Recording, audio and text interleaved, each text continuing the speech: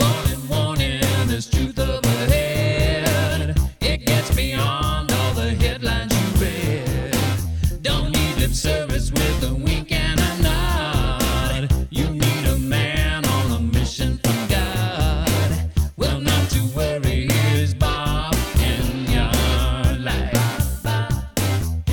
Greetings to the brightest audience in the country and welcome to the Dominic Enyart Show. Happy Valentine's Day. With it being Valentine's Day, we are airing part 2 of Bob Enyart's series on God's plan for marriage. And I'm glad that we're getting to part 2 because part 1 was somewhat a bit more technical on what marriage is, what is the church's role in marriage, what is the government's role in marriage.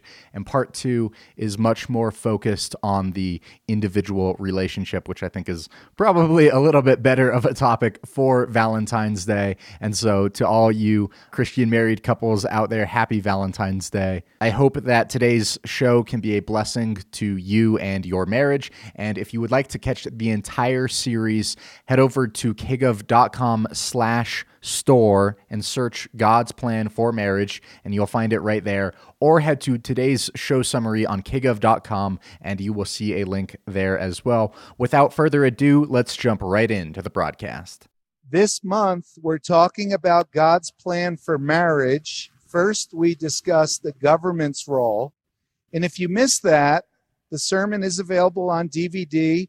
It goes out to families around the country and on MP3 CD. And you're invited to see the notes for that sermon online by just clicking on the writings at kgov.com. In November, Lord willing, we'll discuss how to have an effective prayer life and what that means to pray. What kind of prayers God enjoys hearing from us, and what kind of prayers does God want to answer.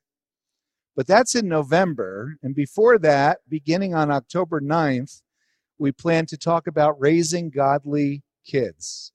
And of course, if a married couple has children, then they could be an example of the love of Christ to their children. For one of the best things to do for your children, men, is to love your wife, their mother. And moms, one of the best things you can do for your kids is to love your husband, their father. Now, we talk a lot about kids and marriage, and there's a Christian interest in something called a generational curse. And I'd just like to state in passing that at Denver Bible Church, we don't teach that there is a mystical generational curse. We think that that kind of teaching is superstition wrapped in Christian doctrine. But there is a real generational curse that is the natural consequences of parents who don't honor God and don't love one another the way God wants them to, and who involve themselves in alcoholism or other forms of rebellion and selfishness. But I'm getting ahead of myself by about a month. So let's back up to something good, something right and wonderful, loving your wife, loving your husband. Today we are going to consider just one idea on how to assess the strength of your marriage. Of course, we could look at the 7 signs of an at-risk family, or 6 ways to improve your marriage, and these are so important. And I've benefited over the years from such counseling techniques and books and lists. But today, let's look at just one thing. For if you know that your marriage is strong, then that will affect how you behave. Just as if you realize that your marriage is weaker or even struggling, then that knowledge, that understanding, should also affect how you behave. So please turn to Numbers chapter 6, if you have a Bible handy.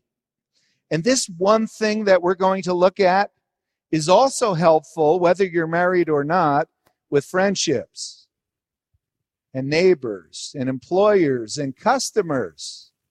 This one thing will help a lot if you're a salesman, to gauge how your relationship is with your customers. This is a very valuable biblical principle for marriage and all of life. Now, of course, marriage is to be a blessing. And it's interesting that the concepts of marriage and blessing are linked in Genesis and in Revelation.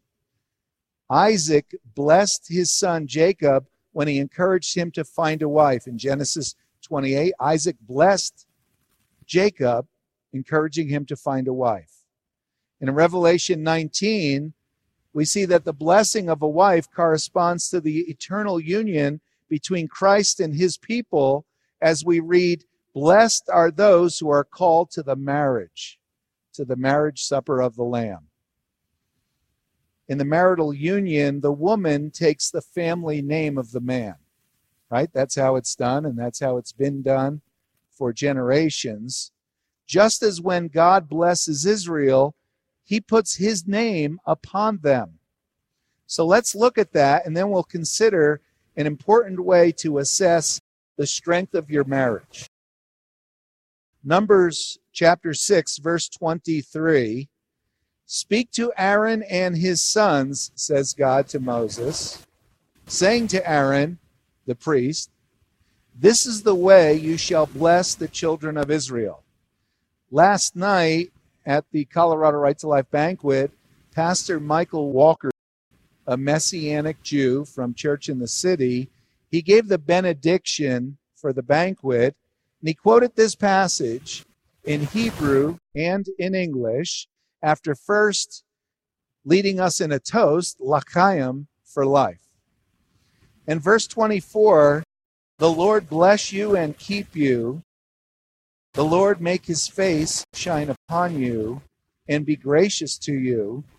The Lord lift up his countenance upon you and give you peace. So they shall put my name on the children of Israel, and I will bless them."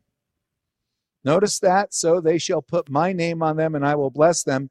Marriage puts the husband's name on his wife and on their children. That's convenient because in modern times, people have taken to believing that it is somehow prejudice against women for the woman to take her husband's name. So many will have two names hyphenated. And we've talked over the years about how difficult that gets when you have a child, and maybe your child has two names, but then when your child wants to get married, maybe to somebody who has two names, then they have four names. And real quickly, you have more names than could be written in any book in the world because your names are too long. So, because we don't want our children to have to choose between a mother's identity and a father's identity, there is one identity in the blessing of marriage because the two become one flesh. And so the woman takes the husband's name, just as God the Father had a bride, Israel, who took his name. And so husbands, the way God made us, it should be very evident to us whether our wives are smiling or frowning. On the outside, they might be smiling to be polite for the sake of the children or friends. But on the inside, are they frowning, and could we tell the difference? This is one of the ways that God has given to us to assess our marriages and our other relationships. You might say, well, if my wife is frowning on the inside, I can't see that. How am I supposed to know? But we all know that this is generally a very weak excuse.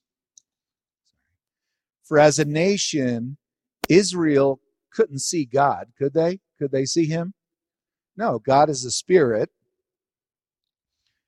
And a spirit does not have flesh and blood until, of course, God the Son came in the flesh in the person of Jesus Christ. And then his disciples could see his countenance physically because he was walking with them.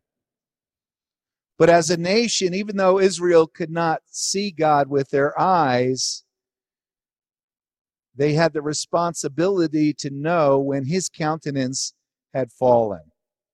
They had the responsibility to know when they were letting him down. God gave us a conscience, a spirit, a soul, and a body, and how they are interwoven is extraordinary to behold. And these parts of who we are have extraordinary abilities, including to know and to discern and to relate. And just like someone whose conscience tells him that he is doing wrong, but he ignores it, and over time, the voice of his conscience becomes quieter and quieter until, if asked, he might even deny that there is such a voice at all. And so, too, God has given to the husband, and to the wife, of course, a tremendous ability. If he chooses to use it and to hone it and to exercise and grow it, the ability to know his wife. As Peter wrote in 1 Peter chapter 3, verse 7, husbands, dwell with your wife with understanding, giving honor to your wife. So let's look again here in Numbers 6, verses 25 and 26. The Lord make his face shine upon you. The Lord lift up his countenance upon you. Dwell with your wife with understanding. If my wife has to struggle to lift up her face, her countenance when she greets her husband, then I am almost certainly letting her down. I say almost certainly because human beings are complex, our relationships are complex, but in the scriptures, God gives us principles that we are very wise if we heed them and apply them. I am almost certainly not loving her as Christ wants me to love her if it's difficult for her to greet me with a countenance that shows that she is blessed. This is true, of course, of the husband. Wives, if his wife does not respect him, does not try to build him up, then he might be able to force it, but he will have a hard time showing to his wife that he is blessed. For the way God made us, our countenance is a window to the soul. And again, it's not just the face, the eyes, the cheeks, the mouth, for these are under the influence of one's deeper countenance, to be sure. But even if we only look at the surface, beauty is only skin deep, they say, but ugliness goes to the bone. Well, even if we only look at the face, how God created us so that our eyes alone can express who we are and what's happening within us. It's astounding to consider how the eyes reveal whether somebody's happy or sad, enthralled or angry, and countless subtle transitions in between. But then it's not only your eyes, right? You add to your eyes all the muscles in our face and the muscles required to frown and to smile. Your cheeks and your lips and your forehead, and you put it all together, and one look, a still photograph of someone's expression, is worth 1,000 words. Now, Natalie and Matt have just had a baby, and I'd like to go back to their wedding ceremony. I took out an excerpt here from my notes, and to hear what was said to them, words that I have included in many of the weddings I have performed, saying to them, and looking especially at Matt, that God gave men this responsibility to lead, not only in marriage, but in the family, the church, and the nation. And he gave women the grace to follow. Now, if the man loves his wife and seeks to please her with his actions and his goals, then for the woman to follow his lead will not be a burden, but a joy. That is one way, Matt, to appraise the strength of a marriage, by looking at the face of the wife. To evaluate a man, we can look at his wife. For the countenance of a woman speaks of her husband's love for her and of his walk with the Lord. For very few women can resist true love. And when a husband loves his wife, as Christ loves the church in truth and wisdom, then she will love him in return. That is why the greater responsibility for the success of the marriage lies with the man. The Apostle Peter wrote, "Husbands, dwell with your wife with understanding, giving honor to the wife." So we men, initially, we would have to fight, really, to resist in order to overlook that when I come home, that my wife is unhappy. I would have to fight to ignore that initially. But just like ignoring the voice of your conscience, which becomes quieter and quieter, eventually we simply don't see it. And if she is unhappy and her countenance has fallen, then we easily attribute it to her being selfish or being immature or not being grateful for this wonderful husband that she has. It's very possible to take the signs that God has provided for us and to use them against us and against our own marriage and against our family.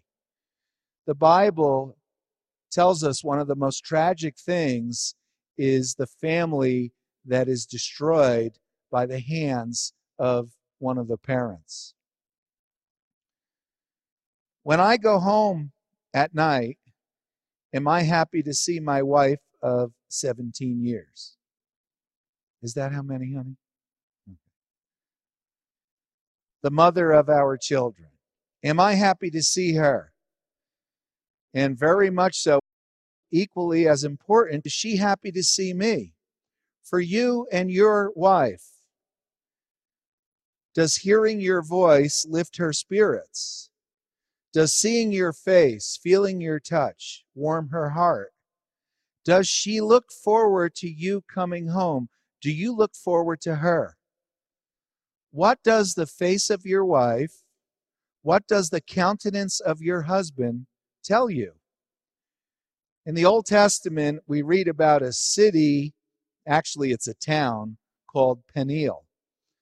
And we read in Genesis 32 that Jacob said, "I have seen the face of God and lived." And so he called the name of the place Peniel, where they later built a town, which means in Hebrew, literally, the face of God. Earlier in Genesis, in chapter 4, the Lord said to Cain, "Why are you angry, and why has your countenance fallen?" God made us so that we could express ourselves to one another, even when perhaps we're not sure how to put it into words. Why has your countenance fallen? In Isaiah chapter 3, God says of Israel, "Judah is fallen because their tongue and their doings are against the Lord, to provoke the eyes of his glory, to look on their countenance, witnesses against them." So God says, when I look at Cain, I know he's done something wrong. When I look at Israel, their countenance is a testimony against them. And the things that they are doing and the things that they are saying are done in order to provoke the eyes of the Lord. Now, counseling is so very important. Books on marriage are vital. I've read many of them, many of the best ones. But right now, right where you sit, right where you are, right where you live, you have the tools that God has given you to look at your husband, look at your wife, and ask God, am I the blessing, Lord, that you want me to be to my beloved? Am I that blessing? And of course, this is true with our children and our parents and grandparents and neighbors in our employers, in our friends. If yes, Lord, if I am that blessing, if I see in my wife's countenance, if I can tell by the face of my husband that I am that blessing, Lord, help me to continue loving and continue living for you and for my family. And if no, Lord, if I am not the blessing that you want me to be, Lord God, help me. I'm calling out to you. I've realized that I am not doing what you want me to do. I'm not thinking what you want me to think or praying what you want me to pray. Please help me to love as you love. And now, when I look at this passage in Numbers 6, and I think about how Pastor Michael Walker used it in our benediction last night at the banquet, and I think about the end of our own church services with this passage here, with this benediction, except that this was God putting his name on the children of Israel, and they lived under the law. And they were not sealed with the Holy Spirit of promise, and so they had to endure to the end to be saved. And it's possible that they would not be kept because Israel had a corporate relationship with God, whereas we have an individual relationship with God in the body. We are kept by God's guarantee, as the Apostle Paul teaches in his epistles. The earnestness of the Holy Spirit seals us in Christ until the day of redemption. That is very different than Israel's relationship with God, as David would write, inspired by the Spirit and included in the Scriptures, to the Father, "Take not your Holy Spirit from me." But we would never pray that. The Apostle Paul does not pray that or teach that, for we are sealed with the Holy Spirit. And God does not send down wrath or fire from heaven or strike down with pestilence or divine retribution and kill those today, as he did, for example, with Korah and with Ananias and Sapphira. That was not the dispensation of grace when Ananias and Sapphira were killed for lying about and not giving enough money to church. But for us in the body of Christ, he is only gracious to us. As Paul wrote to the Romans, it is the law that brings about wrath. But we are no longer under law, but under grace.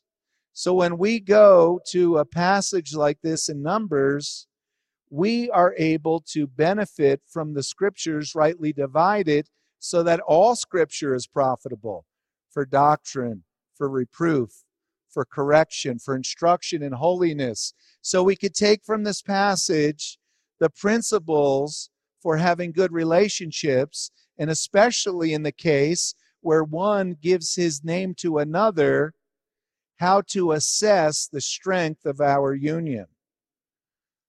But also we take from it the principles for a church service and for enjoying and recognizing the blessings of God. And so our benediction today, as it has been many hundreds of times in our church, is simply this: may God bless you all. May he make his face to shine upon you. Let us pray. Dear Lord, we thank you, God, for the extraordinary principles you have put in your word. How they sustain us, how they direct us, they lead us and guide us. And Lord, this is because they flow from you. We ask you, Lord God, to help us to be faithful to you. Help us in our ministry with one another. Help us as we seek to do, Lord, that which seems impossible to do, to affect our culture, to affect our nation, to change the world, to point people to you as our Creator and the lawgiver, as our Savior and Judge. Please, Lord God, we know that to have strong marriages is so important so that we could bring you honor and glory, and that we not bring shame to the gospel because of hurting our wives or hurting our husbands, but that you are glorified by our closest and most intimate relationships. We ask you to bless each one here and those that we influence. We pray all this in Jesus' name. Amen. Hey, this is Dominic Enyart again in studio. If you want to get the entire series, God's Plan for Marriage by Bob Enyart, that is available on kgov.com/store. Just search God's Plan for Marriage or head to today's show page on kgov.com. That's KGOV.com. Also, since we do have a little bit of time left, we're going to play just a sneak peek of the next part in this series. Again, if you want to get the entire thing, kgov.com/store and search God's Plan for Marriage. This month, we're talking about God's plan for marriage. First, we talked about the need before God to get married according to the law of the land. Not just two people deciding that they're married, and not just in a church somewhere, but by a marriage ceremony duly recognized in the state where they live as conferring upon them the bonds of matrimony.